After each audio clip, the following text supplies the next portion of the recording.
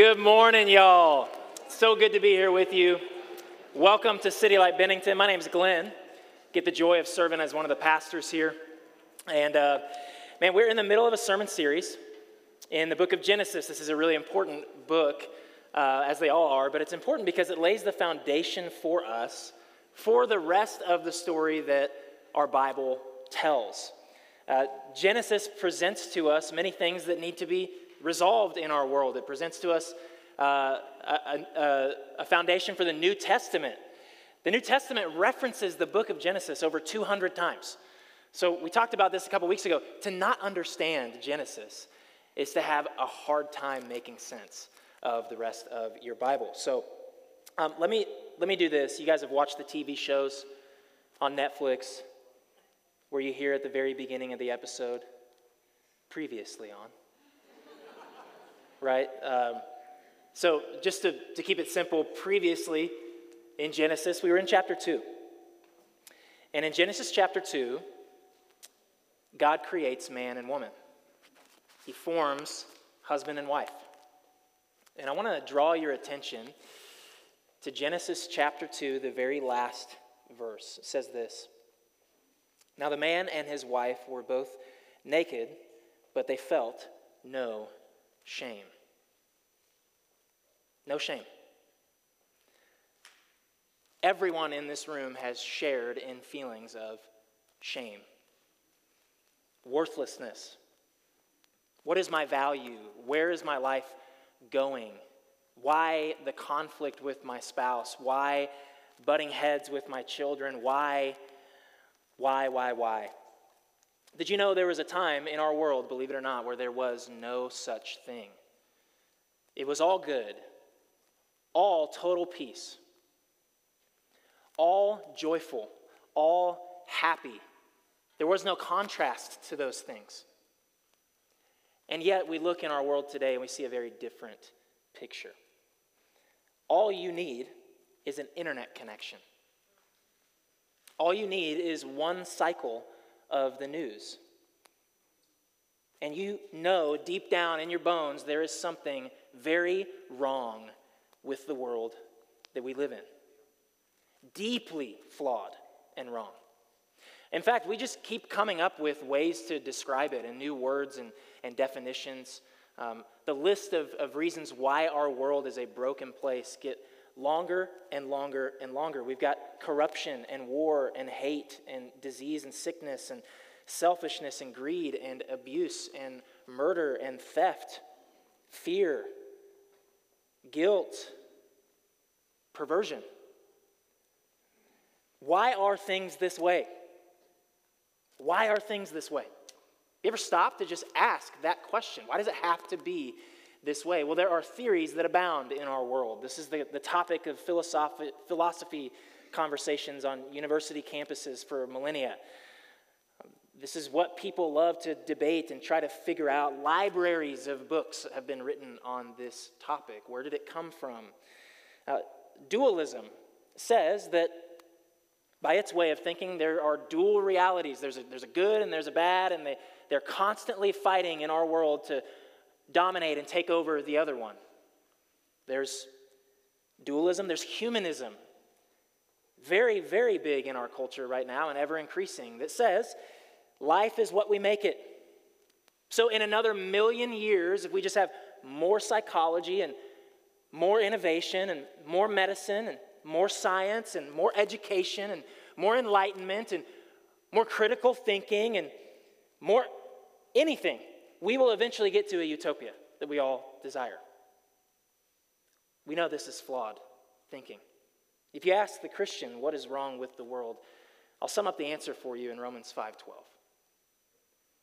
When Adam sinned, sin entered the world.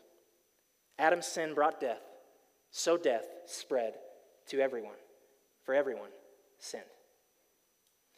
See, without Genesis 3, you cannot, are you hearing this? You cannot make sense of the world that we live in. Without Genesis 3, you cannot make sense of what is wrong with it, what is wrong with us, what's broken and wrong with our heart. Without Genesis 3, we don't understand what's underneath sin, where sin and evil come from. Most importantly, without Genesis 3, you cannot make sense of the exclusive need that everyone everywhere has for salvation in Jesus Christ. After this chapter, from this point on, the remaining 1,186 chapters of your Bible is devoted to redeeming the great tragedy that we see in these verses. So, to miss out on an understanding of this is to miss out on an understanding of all Scripture. And that's precisely why, over the next 4 weeks, we're going to slow down. 2 weeks ago, chapter 1, last week, chapter 2. For the next 4 weeks, we're going to camp in Genesis chapter 3. We want to understand what is happening in these verses. What are the ramifications of it in our world today? And what does God promise to do about it? So, where are we going this morning? We're going to observe this morning the first 5 verses. That's it, of chapter 3. And here's some of what we're going to ask. We're going to ask, who is this serpent? And where does he come from? And then we're going to ask, what were the tactics that he employed in his conversation with Eve that led to sin and death in the first place? Y'all have heard this phrase before. It's been reworded a million times and used in tons of different contexts. You've heard it. If you hadn't, I'd be surprised. But it comes from author George Santayana, and it says this: "Those who cannot remember the past are condemned to repeat it." So let me pray.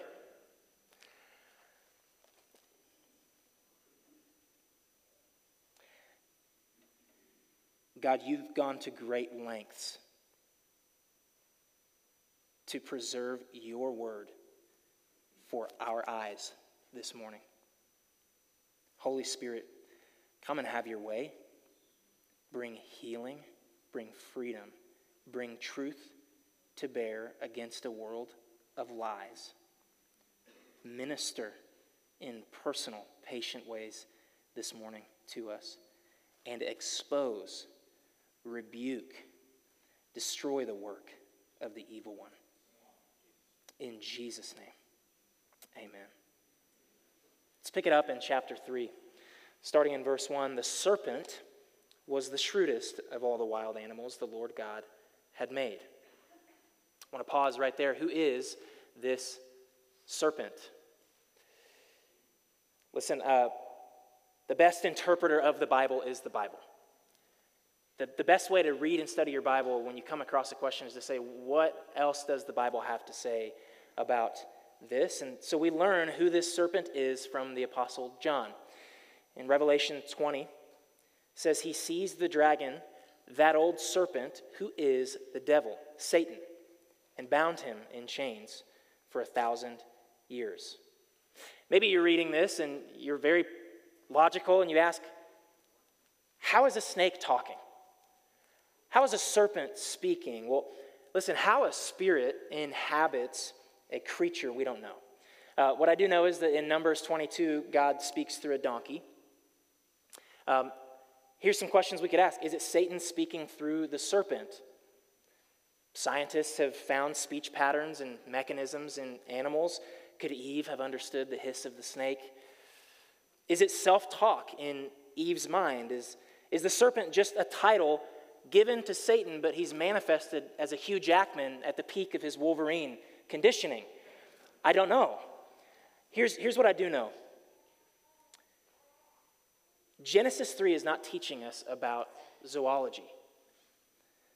We know this is a heavenly being disguising itself as a serpent to deceive. And it's not how he speaks, but what he says that matters. And so I want to ask the question, what happened before this moment in the garden? Like, you've heard this story before. It's just, there's the serpent. He's talking to Eve. Here comes the fall. Where did he come from? I want to dive into that for a moment. We learn about Satan from the prophet Ezekiel. It all started with a rebellion in heaven. In Ezekiel chapter 28, there's a dual nature of prophecy happening here. We're going to read a couple passages from Ezekiel and from Isaiah. Both of them have to do with the king of Babylon in their context and the king of Tyre. But in your Bible, you'll learn that sometimes prophetic language can mean more than one thing. And so we learn from both of these passages something about this evil one. You were the model of perfection, full of wisdom and exquisite in beauty. You were in Eden, the garden of God.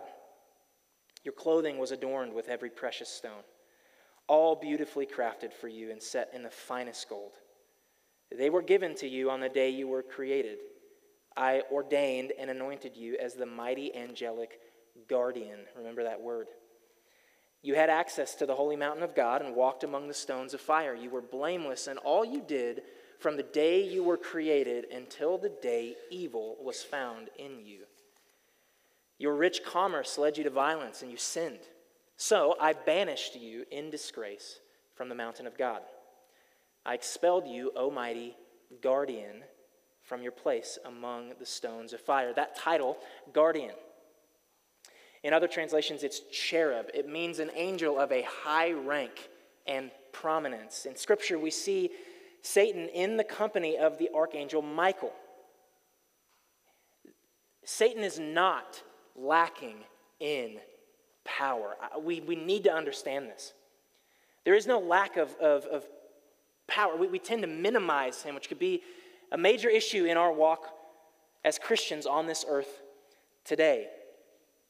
The Word of God addresses him as the prince of this world, the God of this age, the prince and power of the air, who we wrestle with. And we learn from Scripture that the whole world lies in his power. We learn something of Satan's motive from the prophet Isaiah in chapter 14. How you are fallen from heaven, O shining star, son of the morning. You have been thrown down to the earth, you who destroyed the nations of the world. For you said to yourself, here it is, I will ascend to heaven and set my throne above God's stars. I will preside on the mountain of the gods far away in the north. I will climb to the highest heavens and be like the Most High. No, instead, you will be brought down to the place of the dead, down to its lowest depths. Satan's rebellion stemmed from his pride. And get this, a third of heaven's hosts, heaven's angels, followed his lead. Scripture tells us that Satan and his angels were cast out of heaven. Consider the prophetic language of Revelation 12. Then I witnessed in heaven another significant event. I saw a large red dragon with 7 heads and 10 horns with 7 crowns on his heads. His tail swept away 1/3 of the stars in the sky, and he threw them down to the earth. Why am I talking about all of this, church? Satan and the demonic are real. They're not fictional. There is an unseen realm that influences our lives every single day. Church, please, be warned. If you're within the sound of my voice, take heed. You've been put on notice. You and I are in hostile territory. This is not a game. The enemy is real, and I know the hosts on K-Love may not talk about this on their morning show, right? But Satan and demons have a mission to ruin the divine plans of God, to steal, kill, and destroy God's people. Satan hates God's creation. Satan hates God's church. And finally, as we see in this first verse, Satan is shrewd, crafty, cunning. This means that, yes, of course, he operates in the dark, violent, the horror film kind of things, that exorcism and the incantations and the murder. But don't miss this, 2 Corinthians 11:4. Even Satan disguises himself as an angel of light. He's appealing. He's manipulative. To the untrained, unaware mind, his tactics are not loud, glaring, obvious. It means we shouldn't be surprised that he would use those same tactics today. The same ones that we see introduced right here. The 3rd chapter of your Bible, his first appearance, are the same tactics that he uses in our life in 2023. Why? He doesn't have to change them. He doesn't need to. They've always worked. They keep working. And so Ecclesiastes 1:9, wisdom literature tells us history merely repeats itself. It's all been done before. Nothing under the sun is truly new. So church, what do I want to do this morning? I want to expose him. I want to expose him. Do you know why? He's moving and working in your life right now. I don't care how protected you might feel. You're not as strong as you think. You are prone. You are weak. We need to expose this one who hates us. We need to expose this one who does not want our church to move forward, to gain ground for the gospel of Jesus Christ. Let's do that work this morning in Genesis chapter 3, first 5 verses. Verse 1, part B. One day he asked the woman, did God, I'm going to stop right there. Y'all are like, dude, this is too fast. You're moving way too fast through this text. Tactic number 1, distance. Distance. Why do I say that?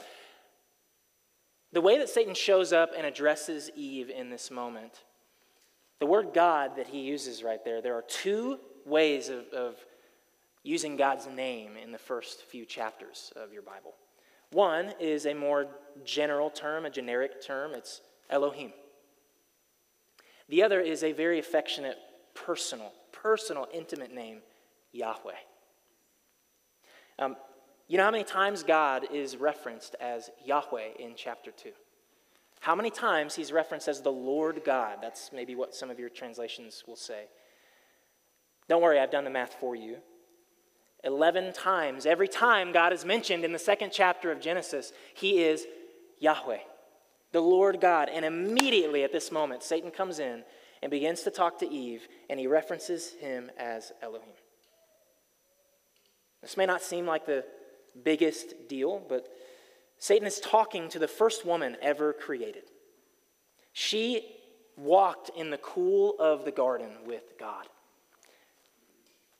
Knew him so personally, so intimately. Made in his perfect image. Made to dwell in his presence forever. Made to know him and be known by him. And the very first thing that the enemy does is he comes in, and how does he reference him? He's no longer as personal. Did he say that? Him over there? You don't even know where he is right now. And as I'm reading this, I'm thinking about your life and mine, and I'm wondering to myself, have we been doing things for God when we don't even know him? We don't even feel like he's that invested in our life. If you don't feel like right now this morning, God is invested in your life, what difference does it make if you compromise? What difference does it make if you give up? If you start to not believe, if you ignore him? He doesn't care that much anyways. The lie that the enemy would want to bring is God's just not that concerned for you. Who are you to him? You're 1 in 8 billion. How could he care that much for your life? Christian, don't miss this morning. Luke tells us that he knows the hairs on your head. Isaiah says that the nations are dust on the scales to him, a drop in the bucket to God. Nothing is big to God. 8 billion people, nothing to God. Jeremiah says that he has loved you with an everlasting love. The psalmist says he knows every time you sit down and stand up. Paul tells us, present all your requests to God. Peter says, give all of your worries and cares to God. He cares for you. Paul says he's working all things, everything in your life for good. It's amazing. If none of that is enough, look at one thing this morning. Look at the cross, where God's love and compassion for you will forever be on display. There is no greater love than to lay down one's life for one's friends. Christian, you don't have to fall prey to the evil one's tactic of distance. Like, if that's all you hear this morning, God is not far from you. God is not distant from what's happening in your moment to moment, what nobody else sees. The hardest parts of your thought life, your emotions, God sees it all. He's there. He loves you. No one is more invested in your life than Jesus is. Did you hear me? No one is more invested in your good than Jesus is. To simply have his favor, his blessing, his closeness changes everything. So why would the enemy not start right there and say God is distant from you? Don't regard him the way you used to when you were a young Christian. You were excited about your faith. You felt like there were things you didn't know about this God, and you were learning and discovering who he was, and you were blown away by his character and his nature. He's not that way anymore. It's not true. Is it a lie that you're walking in right now? We continue in the second half of the verse. Did God really say you must not eat the fruit from any of the trees in the garden? Think about that question. Did God really say that you must not eat from any of the trees in the garden? Think about the way that's phrased. Tactic number 2, deprivation. Deprivation. The actual command back in Genesis chapter 2, starting in verse 16. This is what God actually said. The Lord God warned Adam, "You may freely eat the fruit of every tree in the garden, except the tree of the knowledge of good and evil. If you eat its fruit, you are sure to die." What does Satan do right here? He takes a positive command and he completely changes its phrasing to make it negative. And what is it communicating? God is withholding from you. God is depriving your life right now. To be his follower, to be a Christian, not worth it. You will not get all the things that you actually want. Here's the lie.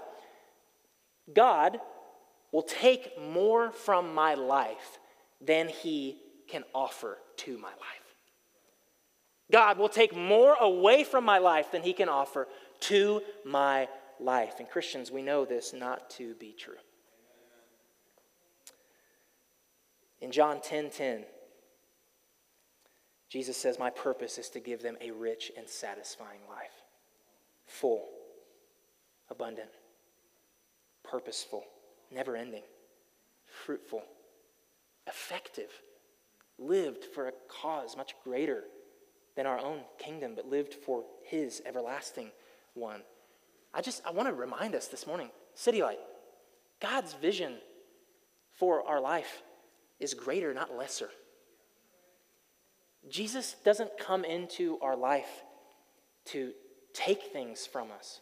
He comes to restore us to the way we were intended to be. Don't buy into the lie that somehow you being a Christian means that you're just more deprived.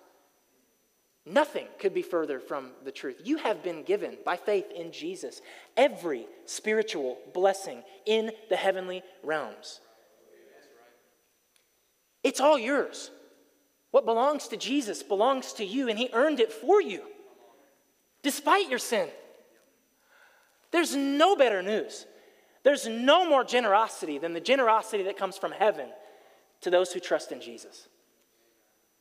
That was his purpose, one of many, was to restore to us abundant life.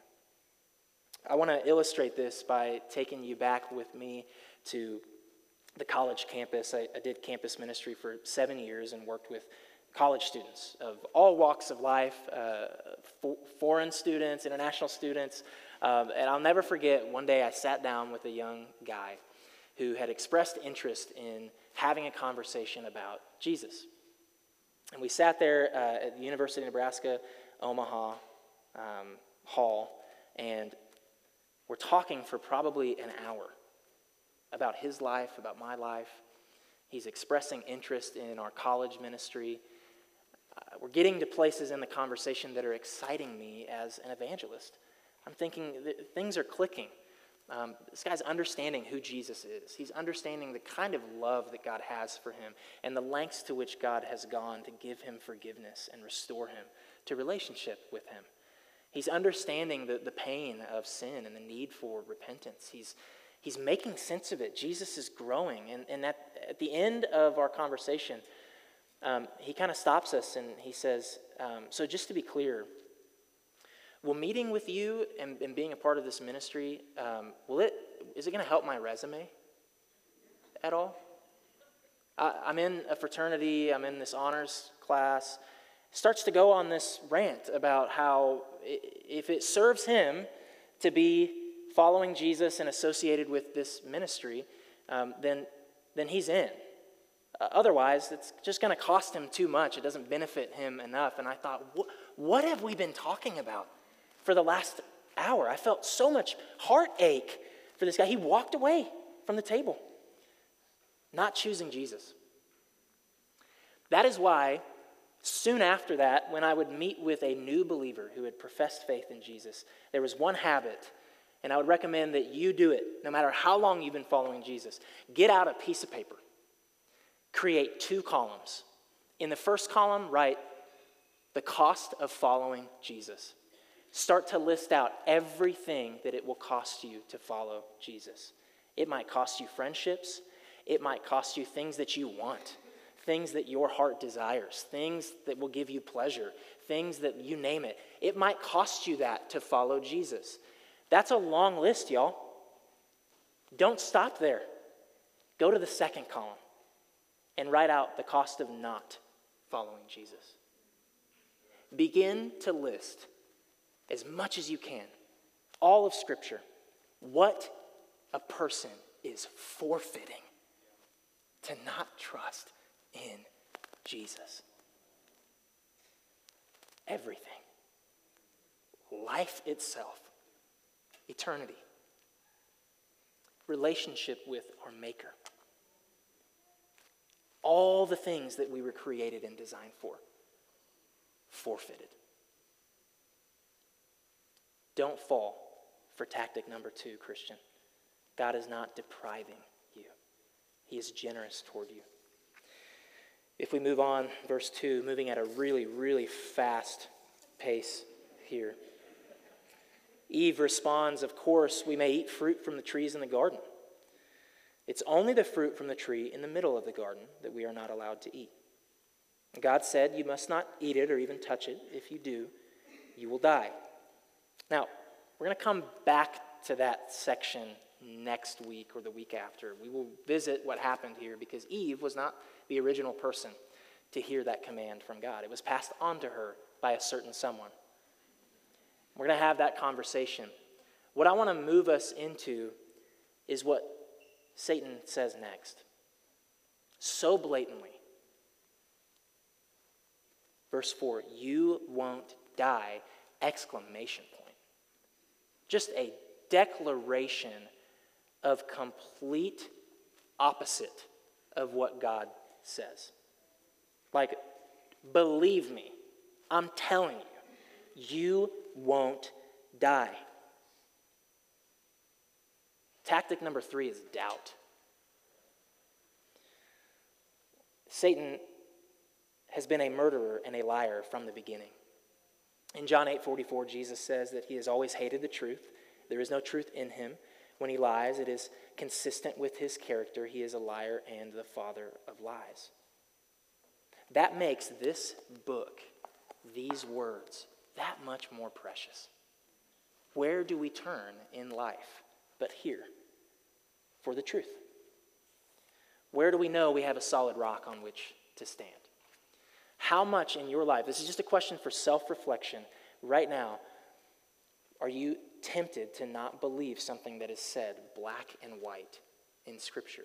Maybe it's not comfortable. Maybe it bucks up against something you feel. Satan loves doing that among us. And here's the thing.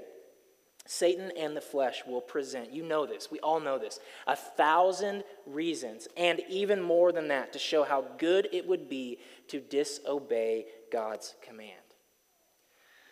Donald Barnhouse says the only safe course is to trust implicitly in what he has said, God, and do not lean on our own common sense. This comes from the wisdom of Proverbs 3:5. Trust in the Lord with all your heart. Do not depend on your own understanding. Y'all, we live in a world that puts more and more and more and more weight on our own understanding. I mean, that's where we're all being pushed. That's the stream that we swim in, is we need to come to a better understanding. We need to rise up and have an awakening in our mind to understand things better.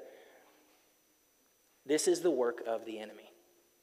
God has preserved and given us truth, and anything that stands against that is a lie. Would the declaration of our church be, let God be true and every man a liar? Not because we want to be rambunctious and we want to fight some battle, but think about that. Let God and his word be true and every man a liar. Why would that not be what we declare and how we live? I want to move us forward here. Genesis 3:5. This is where it gets just wild. Not only does Satan defy and deny what God says, but he also becomes his translator.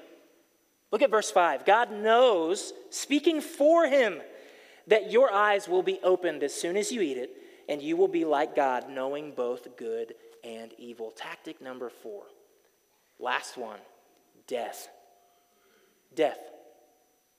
This is Satan's work from the very beginning, is to take something that God creates good and to counterfeit it. It's to take something that God creates that is good, very good, and to pervert it. He does this with Jesus when he tempts him in the desert, in the wilderness. What does he use to tempt Jesus? God's word. He says it's written in the scriptures and recites something to Jesus. The only defense that Jesus has is knowing the truth. The only defense that Jesus has is understanding the context of why and when God said that. So here's what I want to encourage us with. Isaiah 5:20. What sorrow for those who say that evil is good and good is evil, that dark is light and light is dark, that bitter is sweet and sweet is bitter.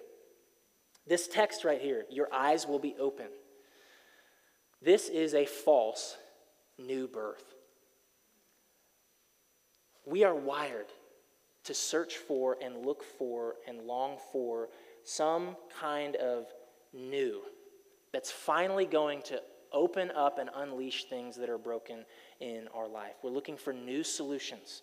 We're constantly searching for love in the wrong places. We are always looking to do what Satan says here.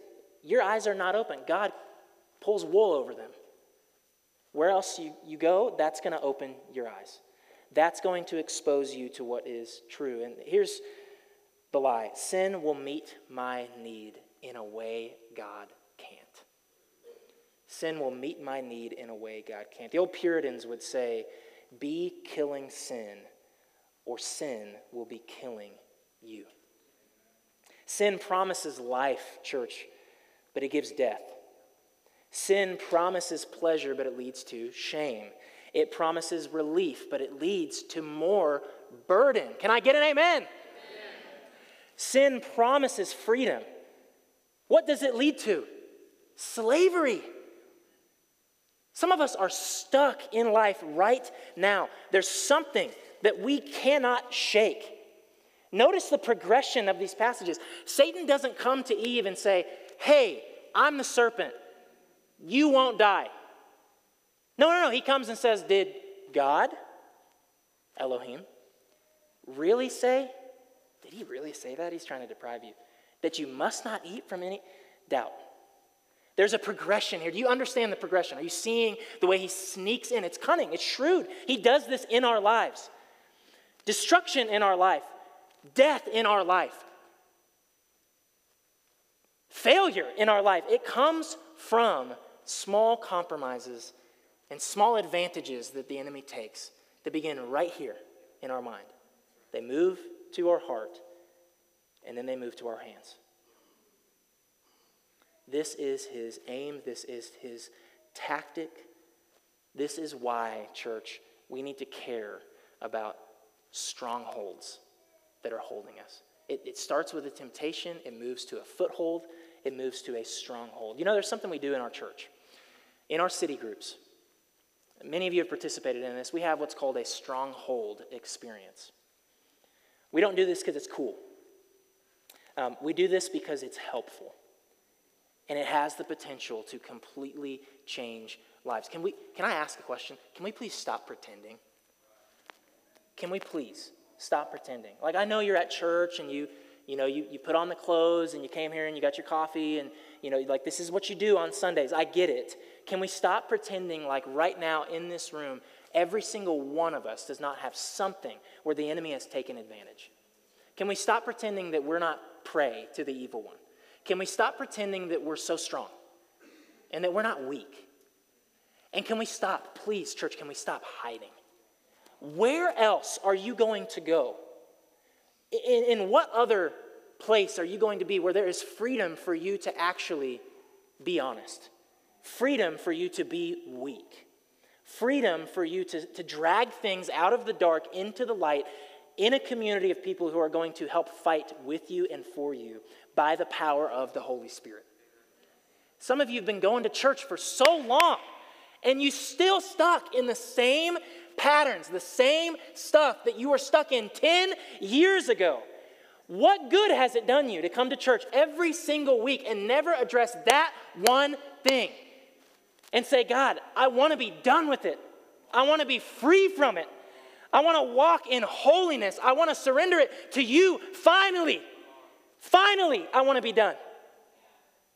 This is why we get into gender-specific groups of men and women. And we say, where are you fighting spiritual battles? How can we aid you? Listen, to not be in that kind of community right now in your life is to set yourself up for failure. To not be a part of something that's happening in our church where people are coming together and linking arms and saying, we're going to fight this fight together. It's not going to be in our strength. It's going to be through the might of God, in His power, in His strength. The enemy is not going to have a stronghold in our church anymore. I'm so ready for us to be a church that is participating in what God is doing in this world. Did you know why Jesus came? Jesus came to destroy the works of the devil. Right now, across our city, other churches are meeting, and Jesus is freeing people from strongholds. Right now, in this room, people are going on a journey with Jesus and being freed from strongholds. Right now, across the globe, Christians who are bowing their knee to Jesus, surrendering their life to Him, welcoming His power, making their heart His dwelling place, are experiencing liberty that they have never experienced before. Let's stop pretending like this world is not underneath the power of the evil one. Let's stop pretending like our neighbors, our peers, our family members that we love are not being deceived by an evil, dark power. And let's stop pretending like we don't hold the only sure solution to it. The one who tramples the evil one underfoot. The one who in the end will cast him away forever to have no influence in this world. My prayer for our church is that we would be aware. It's that we would stand firm. It's that we would cast a rebuke toward the evil one. And that Jesus would have His way among us. But you know what? That does not happen if we don't have awareness. It doesn't happen if we're not willing to fight. It doesn't happen if we see these tactics and continue to let them do the same thing. You all have heard the definition of insanity. You've heard this. It's doing the same thing over and over again and expecting different results. Right? How have you been relating to what we're talking about this morning? I want to pray for us a blessing this morning. I want to ask God to do something in this room, a sort of a holy moment. And I would invite you to participate with me. Let's pray.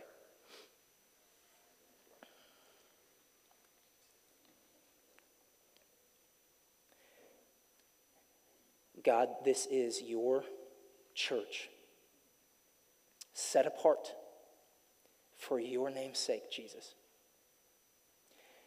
We rebuke the evil one, every tactic, every scheme. Holy Spirit, I'm asking right now that you will, in a supernatural way, by faith, bring freedom in this room. We rebuke the tactic of death, and we invite spiritual life in you, Jesus. We rebuke deprivation, and we invite awareness of the fullness of your grace and your generosity and your blessing on our life. We rebuke doubt. God, we doubt our doubts right now. In Jesus' name, we cling tightly to your word and trust you. Oh God, right now in City Light Bennington, would you create a fresh start for people? If there are people in here who do not know you, oh Jesus, would they understand that there's nothing more sweet, nothing more freeing. There is nothing by definition more life-giving than to follow you and to know you. And I'm asking, by your strong hand and your strength, you would tear down strongholds in this church. Break chains of addiction. Break generational curses that have plagued families. God, bring about revival here. Let us walk in holiness and not even be surprised, because you are among us. You are in us. Nothing can thwart your power. In Jesus' name we pray. Amen.